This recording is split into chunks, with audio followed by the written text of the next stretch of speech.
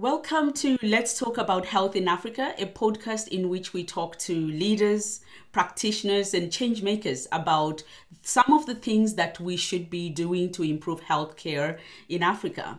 Today, my next guest on Let's Talk About Health in Africa is Dr. Ankia Kotsi, who is the chairperson of the Society for Diabetes and Endocrinology in South Africa. She's a senior lecturer in the Faculty of Medicines and Health Sciences at the University of Stellenbosch, and she specializes in diabetes preventive medicine.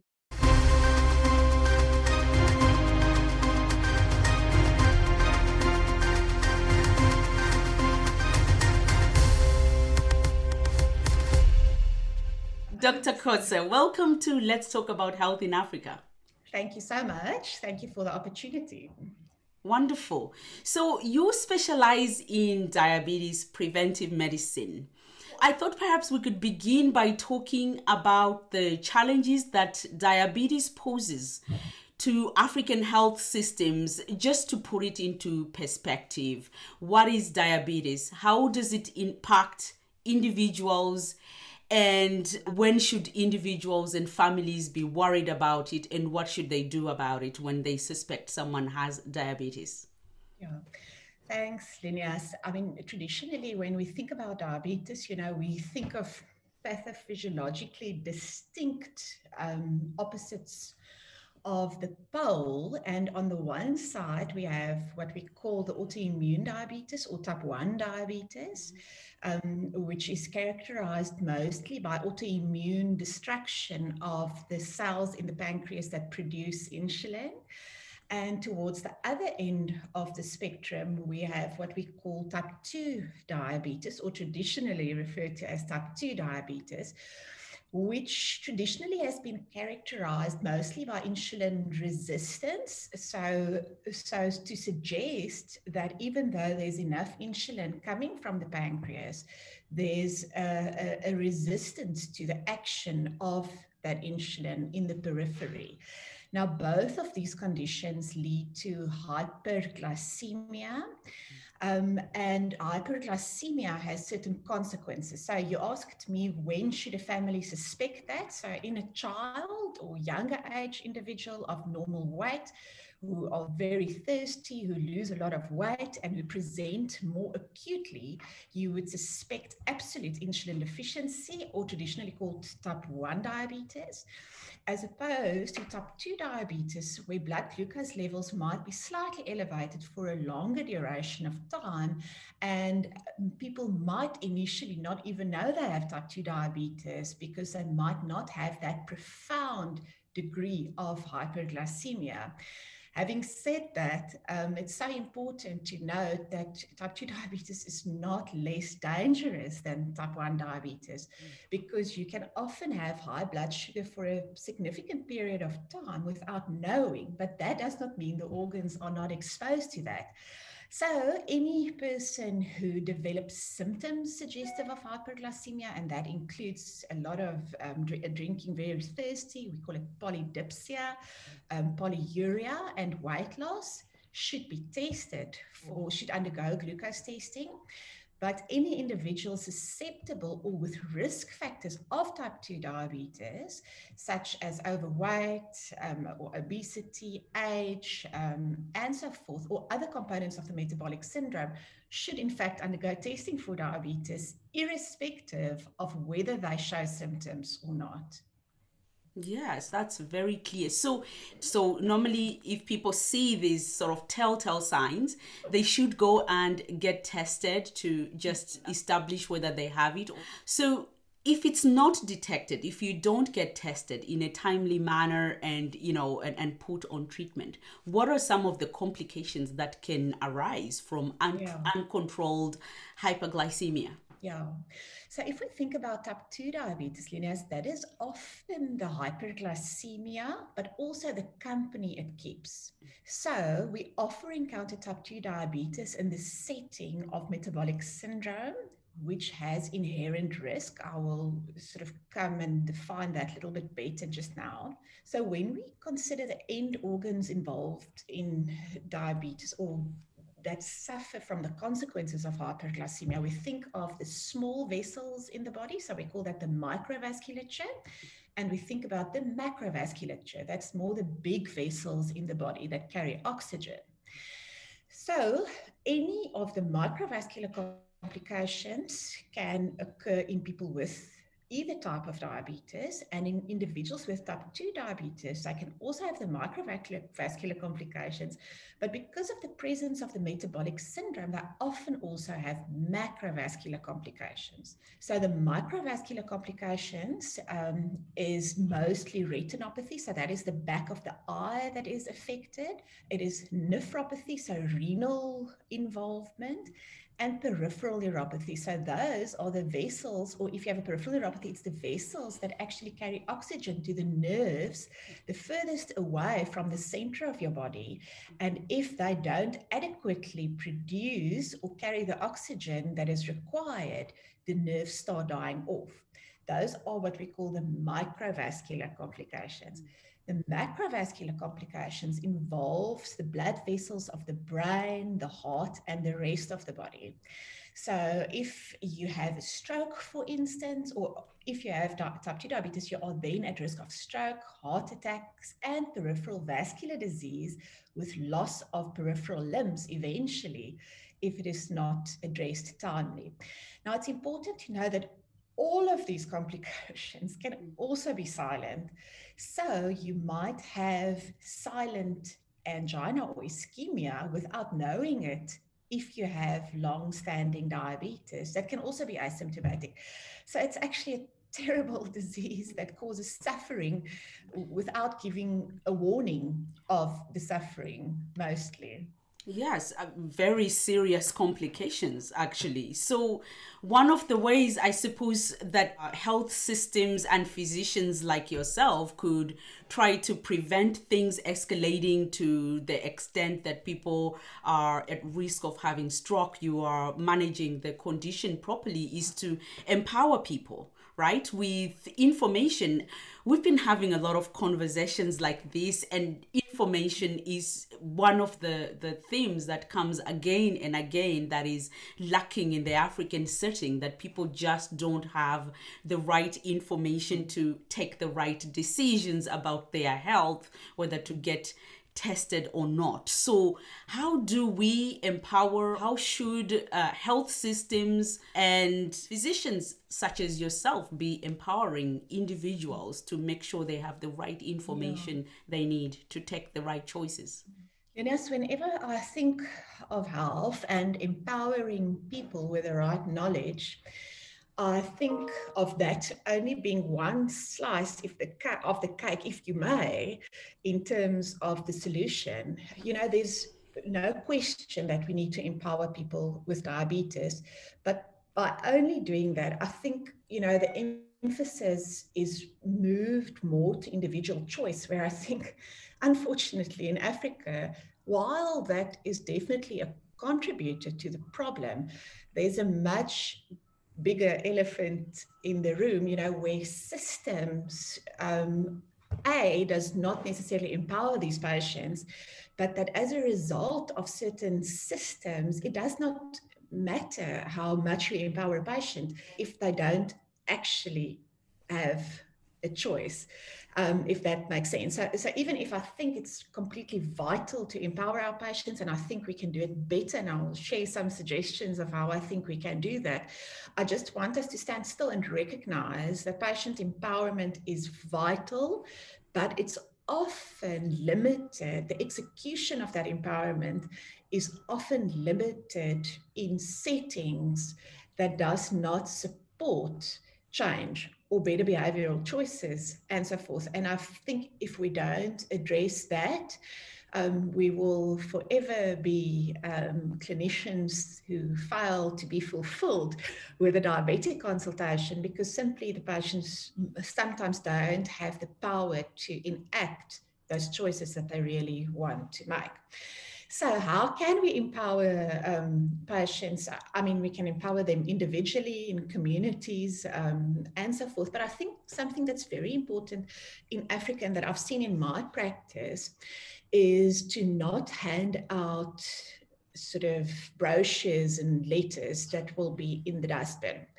So it's about engaging with the patient on more than one level, on more than one occasion, by more than one healthcare practitioner on an individual level, and having a central message that remains constant. So what often happens in practice is the dietitian at one of the peripheral hospitals, and I'm just using a random example, will advise patients to have brown sugar instead of white sugar. And the patients would spend all their earnings to buy brown sugar, whereas the consequences of that sugar is the same, and they think they've got the right intention. So first of all, to make sure that we send the right, correct message, and that the right, correct message is repeated on more than one platform, on more than one time, to ensure the central message gets through. So consistent, accurate messaging that is delivered from different levels of engagement with the patient so that they hear the same thing again and again. Very important.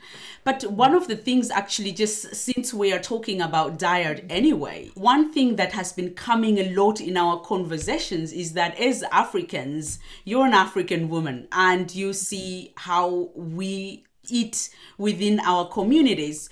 One thing that's coming up again and again is that as Africans, we have abandoned some of the good things about how we eat and some of the traditional things that we would normally do that actually encourages good health. What is your opinion on the subject of choices of food? Linus, when I speak to my patients, I often tell them that and I include me in that conversation, that, if we were to go back to the way we were eating, sort of our roots, we wouldn't have been in this metabolically disadvantaged position. Because if you think of the developmental origins of health and disease, one is programmed intrauterine for survival. So if you are programmed in a certain way and you meet the circumstances for which you were programmed, you are fine.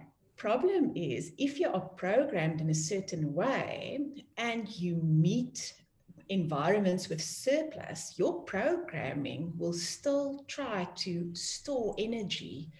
So we probably intrauterine were not exposed to excess as an African child in utero.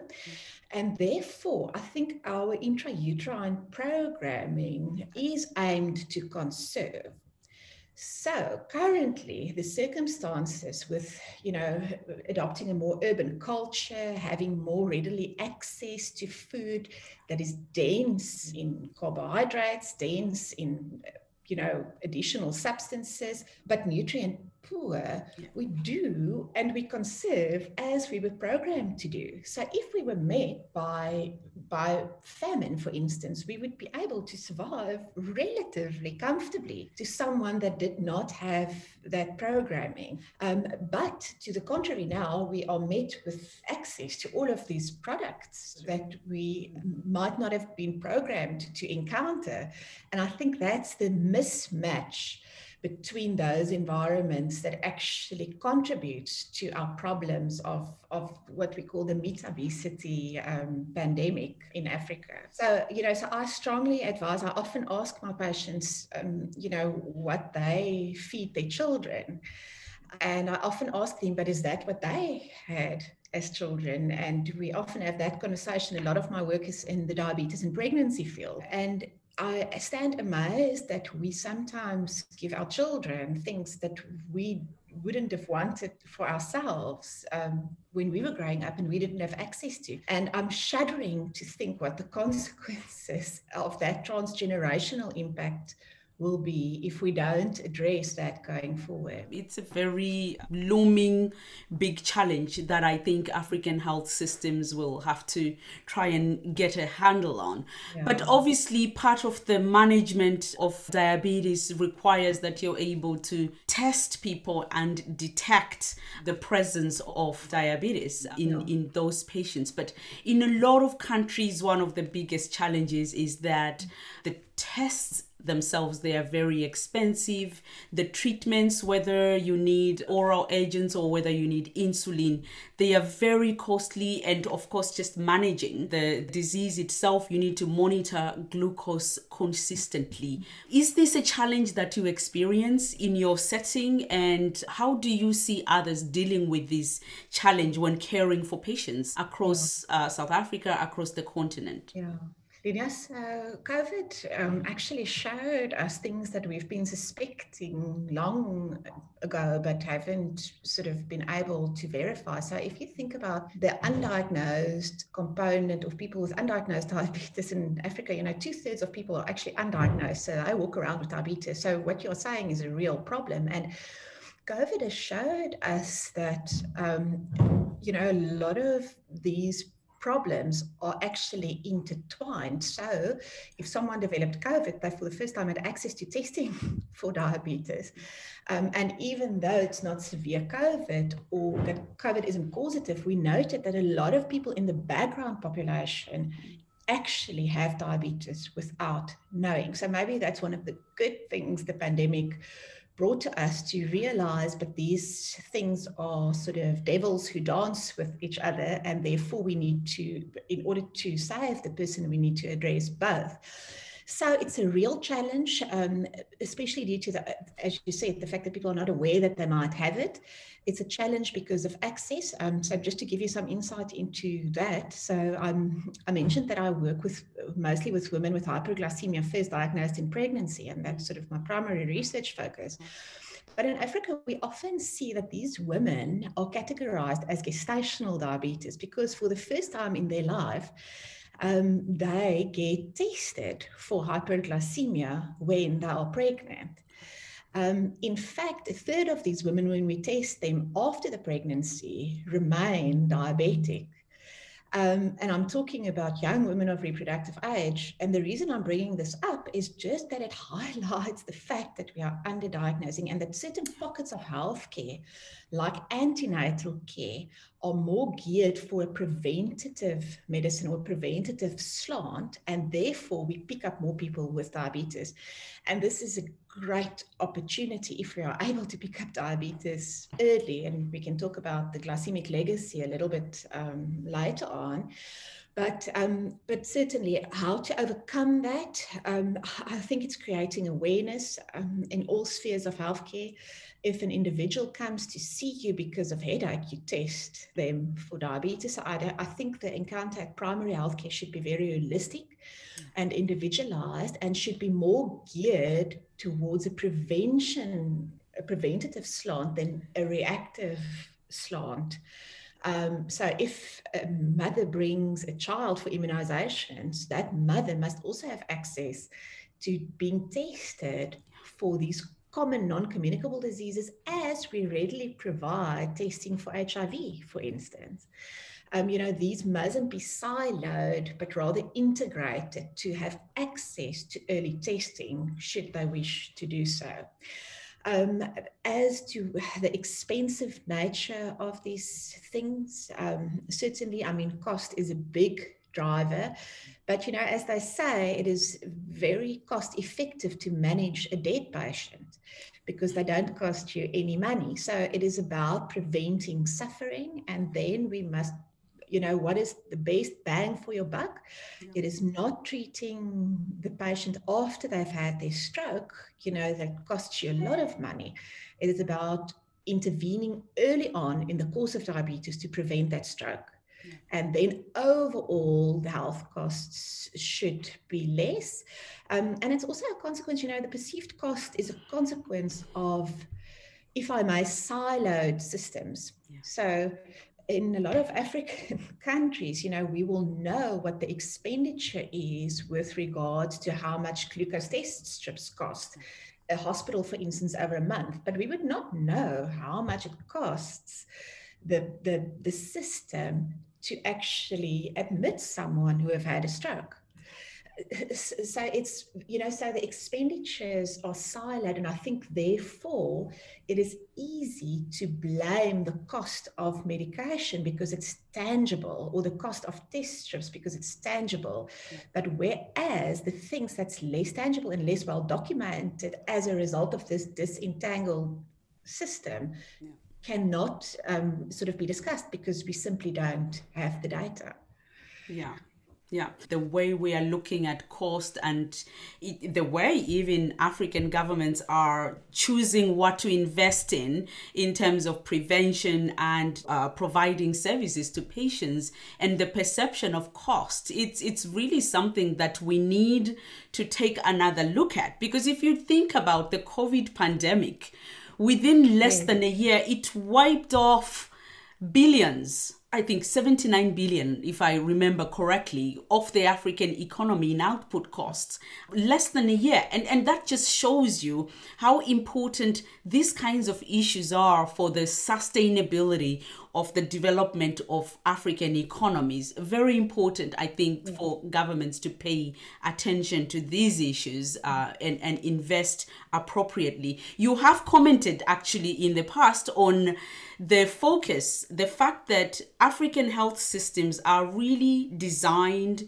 to focus or to provide services for infectious diseases, and traditionally are not structured in an optimal way to make sure that when a woman comes for antenatal care, we're able to provide all the other services that she may need for health and well-being. Can you just elaborate on how much that impacts your ability as physicians to provide adequate care for patients in the clinic? Yes, I think, if a patient is suffering from a chronic infectious disease, they live longer. And as we know, diabetes is sort of accelerated aging, if you may. So we are seeing a lot of individuals with both NCDs and infectious diseases as a result of having access to ART and so forth. These individuals now age as they would have aged, and therefore we actually faced with a dual pandemic, the NCDs that in fact overlaps with infectious diseases. But I also think, we can learn so much from the structure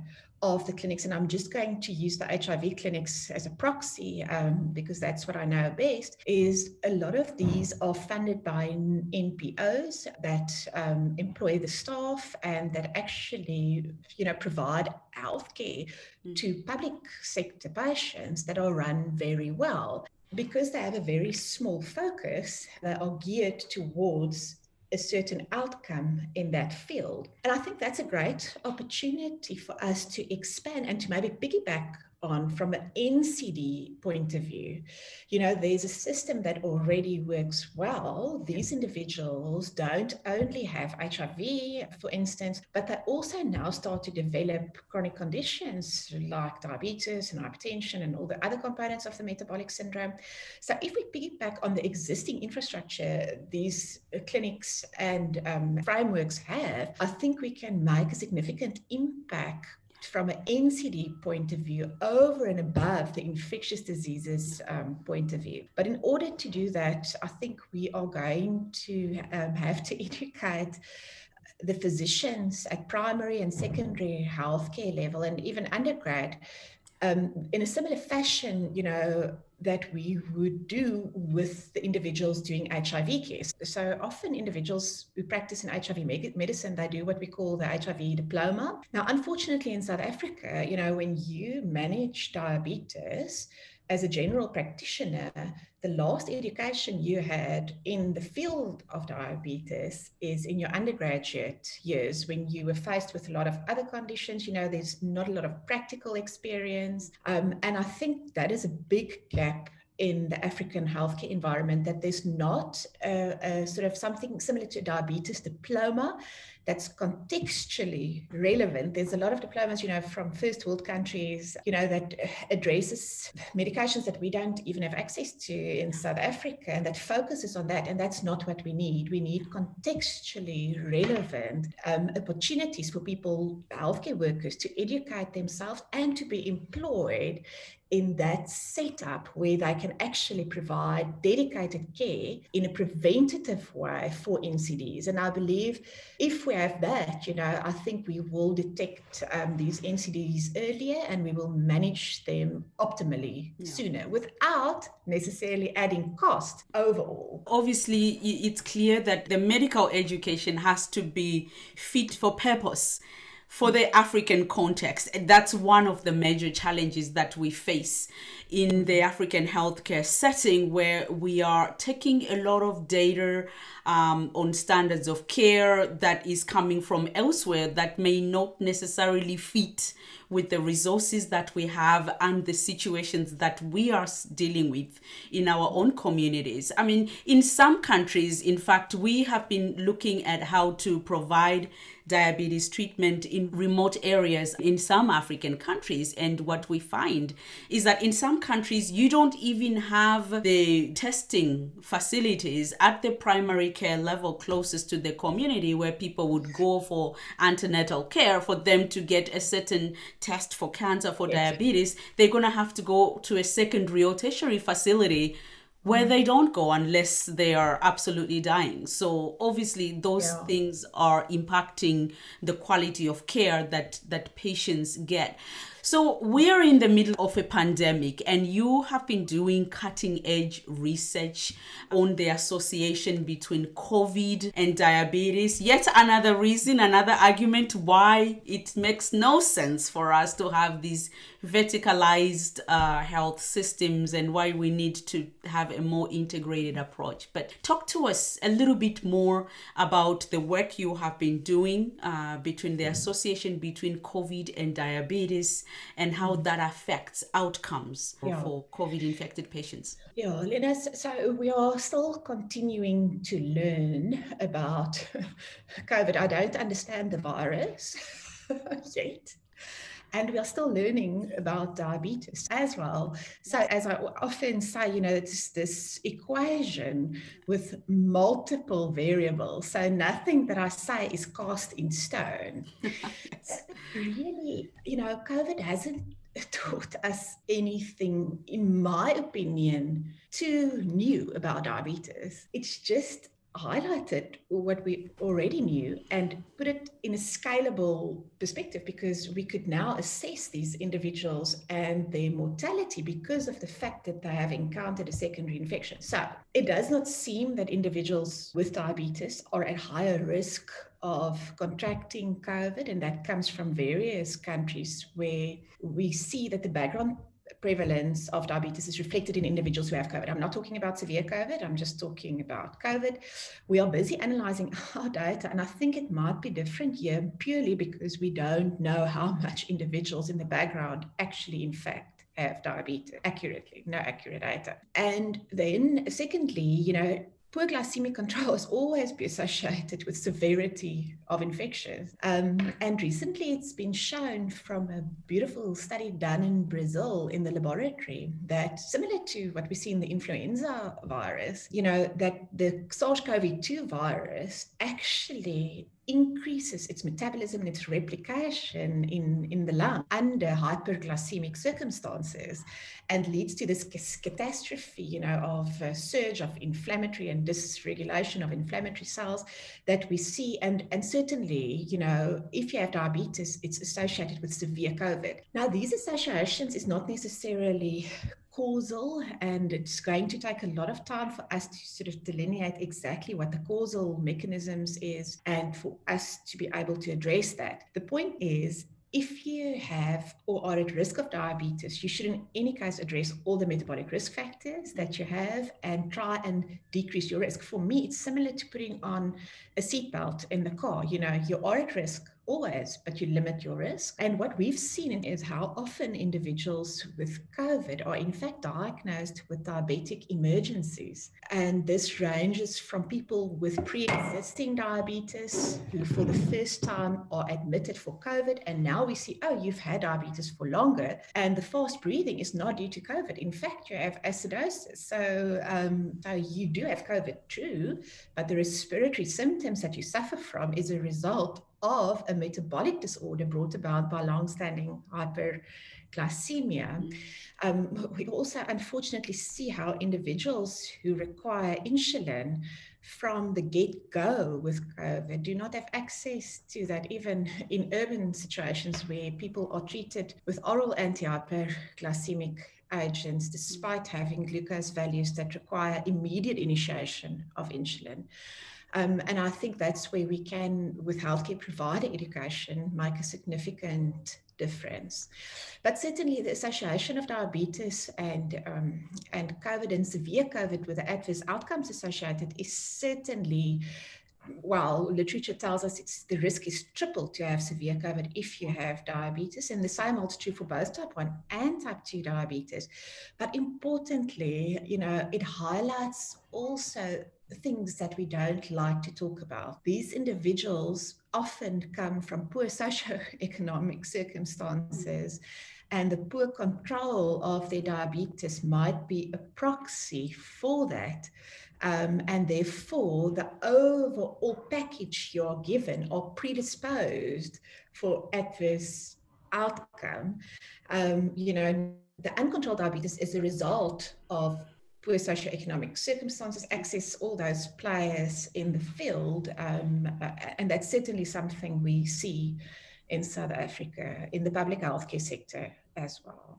Yes. So people with diabetes are not more susceptible to contracting COVID, but when they do contract it, they have worse outcomes, they have more severe disease, worse mortality rates, and they stay longer in hospitals. So if we have 2/3 of people in Africa not being diagnosed, we don't know whether they have diabetes or not. How should we think about mitigating the impact of COVID in this particular group? Firstly, I think we should prioritize screening for non-communicable diseases. And I think COVID has just highlighted that. So we must create awareness and screen early on anyone at risk for these NCDs like type 2 diabetes, firstly. The second thing is to when these people develop COVID, to remember that they are at high risk. If we could prevent them, prioritize vaccination policies and so forth, to first target these individuals at highest risk of adverse outcome, and offer testing for diabetes at vaccination sites, because we are resurrecting all of these vaccination sites to prevent COVID. Yet there are many individuals who have, for the first time, sort of made contact with primary prevention from a communicable disease perspective, but they are not offered testing for diabetes at that same point of contact. So make it easier for the individual to be tested for non-communicable diseases. So even if they go for the COVID vaccine, offer them a test for diabetes, hypertension, and so forth. We're already creating these pods for vaccination, but we fail to recognize the underlying problem. And in a sense, that is also a reactive aspect to the COVID, even though it is vaccination, which is traditionally regarded as being more preventative and proactive.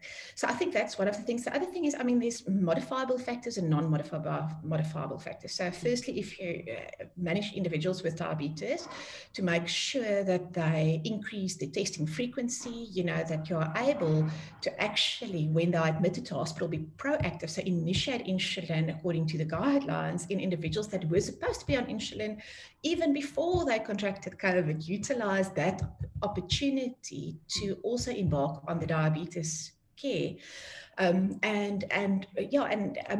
Modify modifiable variables. We've shown that in the inpatient setting in individuals with COVID-19, we can impact on the outcome by addressing glucose control. So to do that proactively and not to wait until uncontrolled hyperglycemia ensues. Also to be aware that if you are going to initiate steroids in someone who is hyperglycemic, that you are contributing to the insulin resistance. So be proactive in the sense that when initiating steroids in individuals, to empower them to self-manage their blood glucose by testing themselves, which is something great that's happened during COVID, that we monitor, and we have access to more blood glucose monitors to actually give the patients to monitor their own glucose, just due to a lack of staff, and then to preempt that you will require more anti-hyperglycemic agents in someone that's already admitted with uncontrolled hyperglycemia, where you will add to the insulin resistance now. So overall, Linus, I think it's about individual consciousness, but we cannot do that without political goodwill and political prioritization of non-communicable diseases. Absolutely. And of course, the point that comes to mind when you make all these excellent points is that point you made earlier about leveraging the vertical systems we've established for HIV, AIDS, and so forth, and bringing in additional services and making it easier and simpler for patients to access the tests so that we can manage better all these issues they may experience. So listen, Africa has more than 25 million people who are living with HIV, AIDS, and a lot of these people are worried that they might be more vulnerable to COVID. Many of them are fearful that their HIV infection or tuberculosis is a big risk factor for COVID-19. What message would you have for them? Yeah. Linus, I think individuals with HIV and or TB are also disadvantaged, and therefore they will also be at higher risk for adverse outcomes when they contract COVID-19, just due to the immune dysregulation and so forth. In the South African studies, they were usually younger, and the other problem in the setting of type 2 diabetes is obesity, and often these individuals with HIV and TB are fortunate, if I may, in the sense that they do not have the added risk of obesity for adverse outcomes. So I think it is about going back to our roots, about living healthy towards well-being, as healthy as we can. None of us, I'm a hypocrite because I don't do everything perfectly, to try each day to be better than yesterday and to leverage what we can leverage, and not to lie awake in terms of things that we cannot change until we put our activism hats on. But I think in these individuals, it's important to note that they might certainly be at higher risk to contract severe COVID-19, not necessarily contract COVID-19, but that they must take the medications that they use, do not stop or interrupt treatment for any disease due to a concern about contracting COVID-19. If they suspect they have COVID-19 and they've contracted it, to make sure that they mitigate that risk by actually consulting healthcare practitioners to make sure that they get the best treatment that they require early on. That might mean self-isolation only. It might not be associated with a dire outcome. And to know that the healthier we are before we contract COVID-19, even though we should take all the measures to prevent the contraction of COVID-19, like wearing masks and so forth, regular hand washing, sanitizing, we should also make sure that when we do contract that, we don't put others at risk. And the healthier we are to start off with, the better our chance of a good outcome, and that we can work on every day. And that is irrespective of whether you've got a communicable or a non-communicable disease in the background. Absolutely, makes sense. And is there a difference between people with type 1 and type 2 diabetes in terms of how diabetes exacerbates COVID outcomes? Is there a difference if you have the type 1 or type 2 diabetes? Yeah.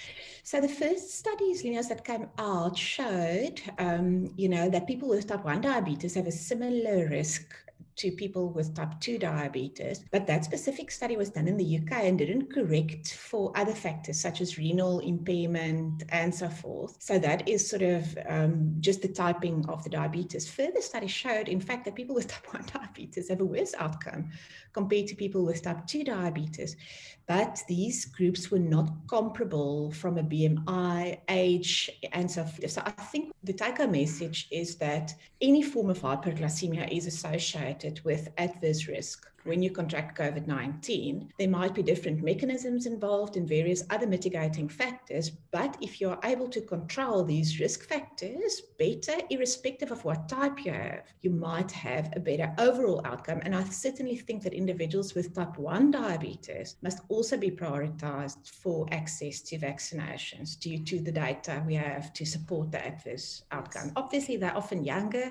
Individuals with type 1 diabetes in South Africa might not live as long as they would live in the UK. So again, we must contextualize that to what we have locally. Yeah, I mean, it would be great, of course, if we could vaccinate these people, but with Africa projected to get vaccines not until 2023, I think we have to make do with other public health measures, because vaccines right now do not look like a viable option for many of our African countries. So let's talk a little bit more about treatment.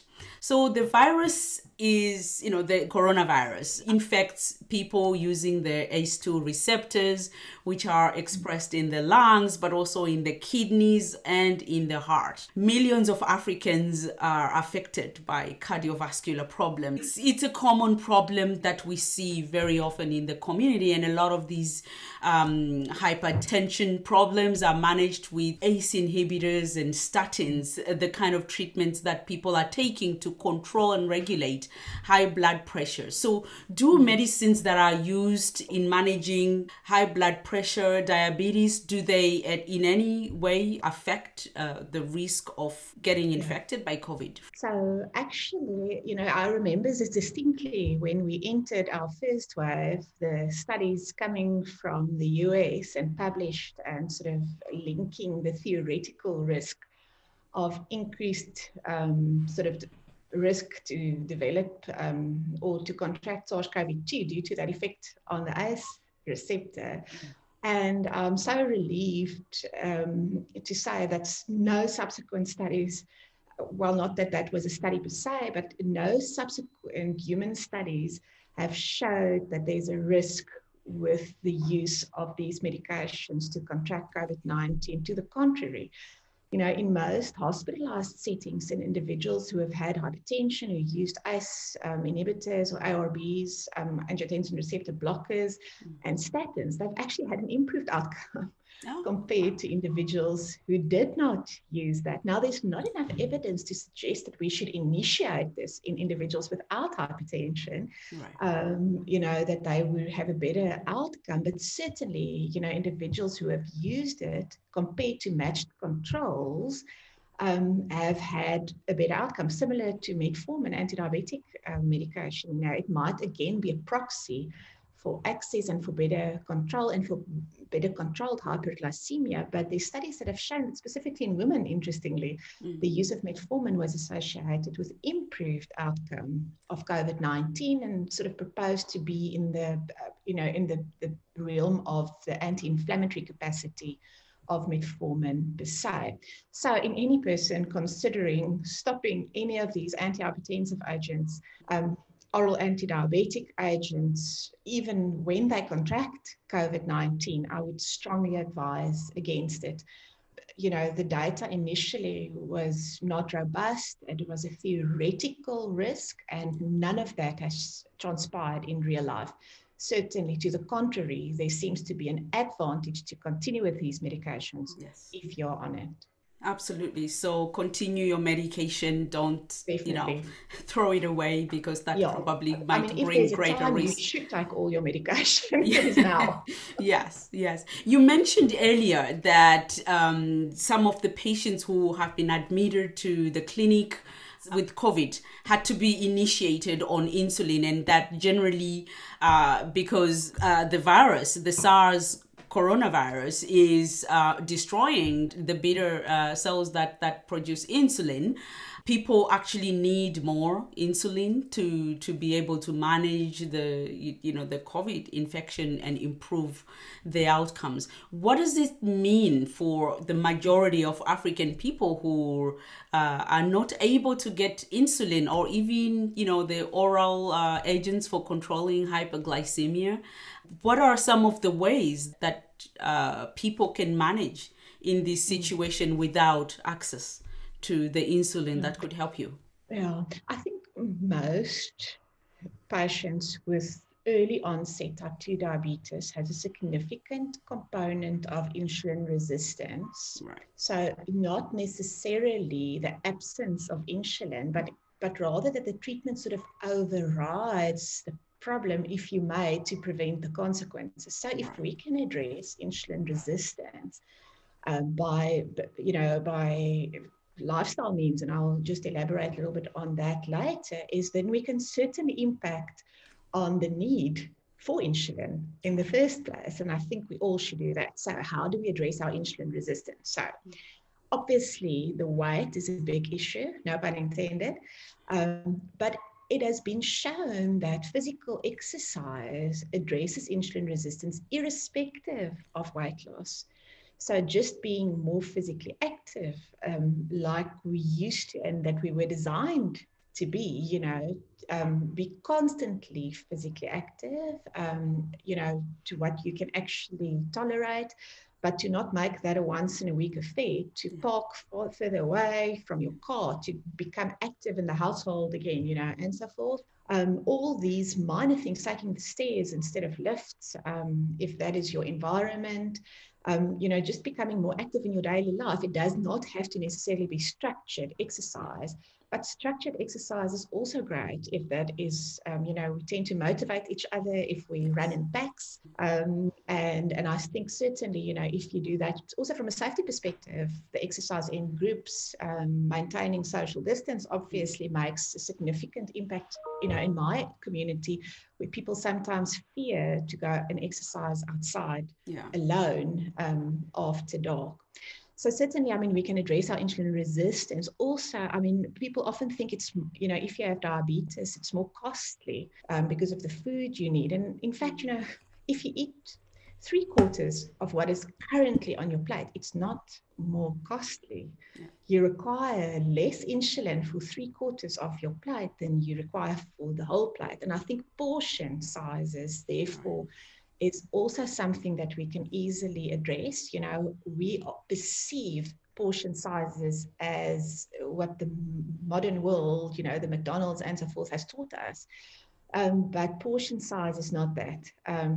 That's why our mothers and grandmothers could have eaten well without actually developing the complications, when they were younger. It's because the portion sizes or the access, there was an artificial control of portion sizes, if you may. We don't have that problem, but we tipped over now. Also, the other thing that is a big gap in Africa with regards to insulin resistance and obesity is the fact that we need to address nutrition in pregnancy, so as to not maintain that transgenerational metabolic karma, if you may, of developmental origins, of being underfed intrauterine and then being predisposed to conserve afterwards. Yes. Also, we need to sort of, that's obviously from a preventative point of view. And the other big gap is the role endocrine disrupting chemicals play.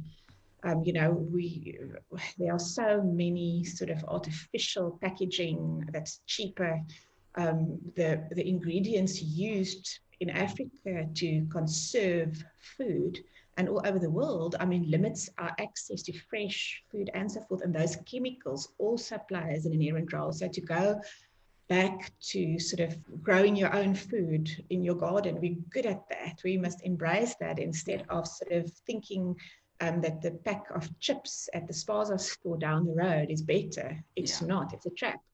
We should stop believing what these big industries teach us and listen again to ourselves and go back to, that's why I said, no pun intended, our roots, eating from the land. Absolutely. Yeah. So, just to go back to a comment that you have made before, that just on the question of treatment, that the purpose of basal insulin is not to prevent hyperglycemia, but to treat it.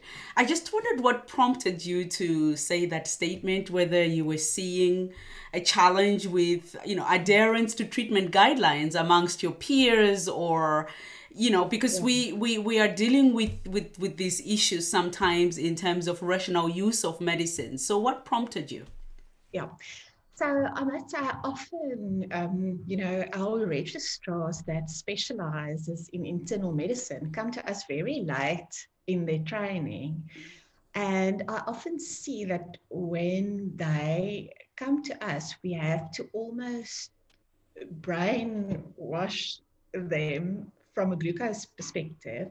So it's often perceived in the diabetes teaching, and I'm not sure if there's something wrong with the teaching or if it's the perception or if it's just the milieu that we became so reactive in healthcare that we regard insulin as a means to bring sugar down. That is unfortunately as far from the truth as it can be. We try to restore homeostasis in the body. So if we think about homeostasis, I don't have diabetes, and therefore my insulin never brings my glucose down. My insulin in my body prevents my sugar from going up. So if we want to restore health in settings of not being well or of disease, our aim is to restore homeostasis. So if you want to restore homeostasis, you must try and mimic physiology. So if we use insulin to bring sugar down, there's two problems with that. First of all, that would suggest that the sugar is already up. So I've done something wrong before. If that sugar is high and we bring the sugar down, if that is coupled by consciousness and a plan to prevent the next hyperglycemia, that's fine, because that's a conscious decision. But if we use insulin to bring sugar down, we lose half of the battle, because remember, then you already have hyperglycemia for 50% of the day. Certainly in some settings, like in the hospital, if the sugar is high and someone has got a glucose and they've got a diabetic ketoacidosis, in that setting, it's a reactive setting. Sure, we use insulin there to bring glucose down, but the plan should always be to restore homeostasis out of emergency situations and to use the medication to rather prevent the glucose from going up and then not have the complications or have the advantages of that, instead of actually, bringing glucose down, which is quite a reactive way of managing hyperglycemia and quite dangerous for that matter. It's about mimicking the physiology, right? Normal physiology, and trying to stay with that. So, okay. Yes, go ahead. Sorry to interrupt, but I mentioned the legacy effect, and I think that links nicely to this. So in the diabetes world, we have a lot of studies that have shown us that in both type 1 and type 2 diabetes, if we adequately or optimally address the hyperglycemia early in the course of the disease, you get this situation of metabolic advantage that can last more than 7 to 10 years after the initial intervention. Yes. And I often, when I talk to the patients, I often tell them this is the foundation of your health going forward. Yes. And if we use insulin to bring glucose down, we disregard that fundamental aspect of laying the foundation of diabetes care by being reactive. So we want all our people living with diabetes' houses foundations to be solid, to be able to sort of produce or to provide a solid space to start from. And therefore, we will try our utmost best to not bring glucose down, but to rather prevent it from going up and to restore homeostasis from the get-go. And so the sooner we pick them up, right, the better we can actually lay the right foundation that helps us to better manage diabetes going forward, allowing patients to have better quality of life. But the fact of the matter is that there is a gap between what we need and what is happening. We are not picking up 2/3 of people with diabetes. So now, how do we close the gap in order to reduce the impact of diabetes? COVID obviously has put a spotlight on the opportunity for us to strengthen surveillance and detect sooner and so forth. What kind of long-term measures would you, as an African physician, like to see in order to correct for the historical neglect of non-communicable disease, effective non-communicable disease management within African health systems. So let's say Minister Zweli Mkhize says, Ankia, I will give you all the resources that you need.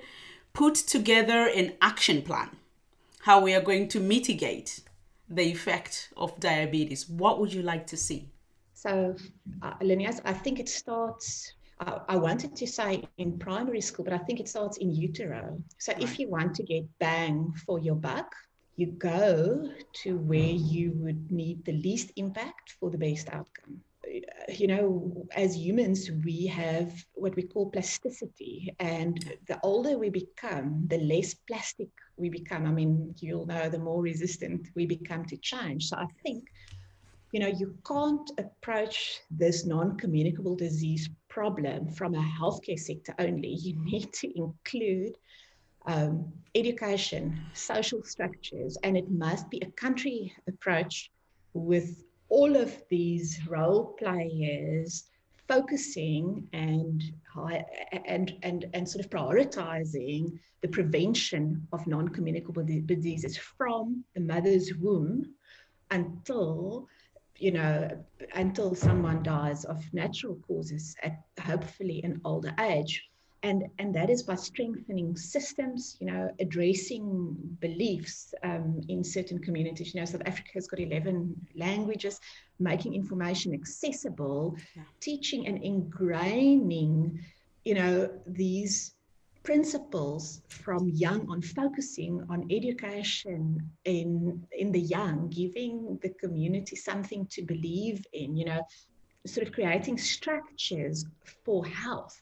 So exercise groups, one of the big examples in Cape Town is the WOW movement, is Western Cape on Wellness. So they create these friendly streets where they give the kids skipping ropes, for instance, and show them how to skip ropes. So unfortunately, if Zweli Mkhize comes to me today, I'll run away because because I will need the buy-in not only from Zweli Mkhize, I will need the buy-in from all these components that contribute to health, that includes biopsychosocial structures that need to prioritize it as a country to actually make an impact in the outcome. If it comes to me from health only, I will prioritize the care of women diagnosed with hyperglycemia in pregnancy, because we can get significant bang for our buck. So if we manage the women with gestational diabetes or at risk of gestational diabetes, we prevent the transgenerational and intergenerational risk of diabetes, and we impact on the household if we educate that women with diabetes in pregnancy and everyone in her community starts to eat better without added expenditure, just with some know-how. Yes, it's your. Well, I can understand your reaction that you might consider running away, because it's an overwhelming problem. At least I'll get some exercise while running. Exactly. So that's great. But the point you make that is very valid about the need for community involvement. I think a lot of the health challenges that we are facing in African communities can be and should be tackled from a community perspective, and, you know, not only equipping, educating communities on some of the things that they can do, empowering them to take action, helping children or creating spaces that are friendly for children, for people to exercise safely, going back to our roots and eating their roots, that kind of thing. So I see that we are getting to the end. What sort of actions would you maybe leave us with? From what you have seen, some useful things that you would like to share with patients or with your peers, some of the things one can do to get a handle on this problem, especially when managing diabetes and COVID patients? Linus, I think it is about consciously restoring homeostasis, and by taking one step back each day, because we've overstepped the non-communicable disease boundary in so many ways. So it is towards one step back towards homeostasis consciously. Wonderful, wonderful. Dr. Ankia Kotse, thank you so much for speaking to us today. And I hope to welcome you again and talk more about other health challenges that you're dealing with in your clinic and how we can improve healthcare in Africa. It would be great and a privilege. Thank you for the opportunity, Lynn. Thank you for your time. Bye-bye for now. Bye.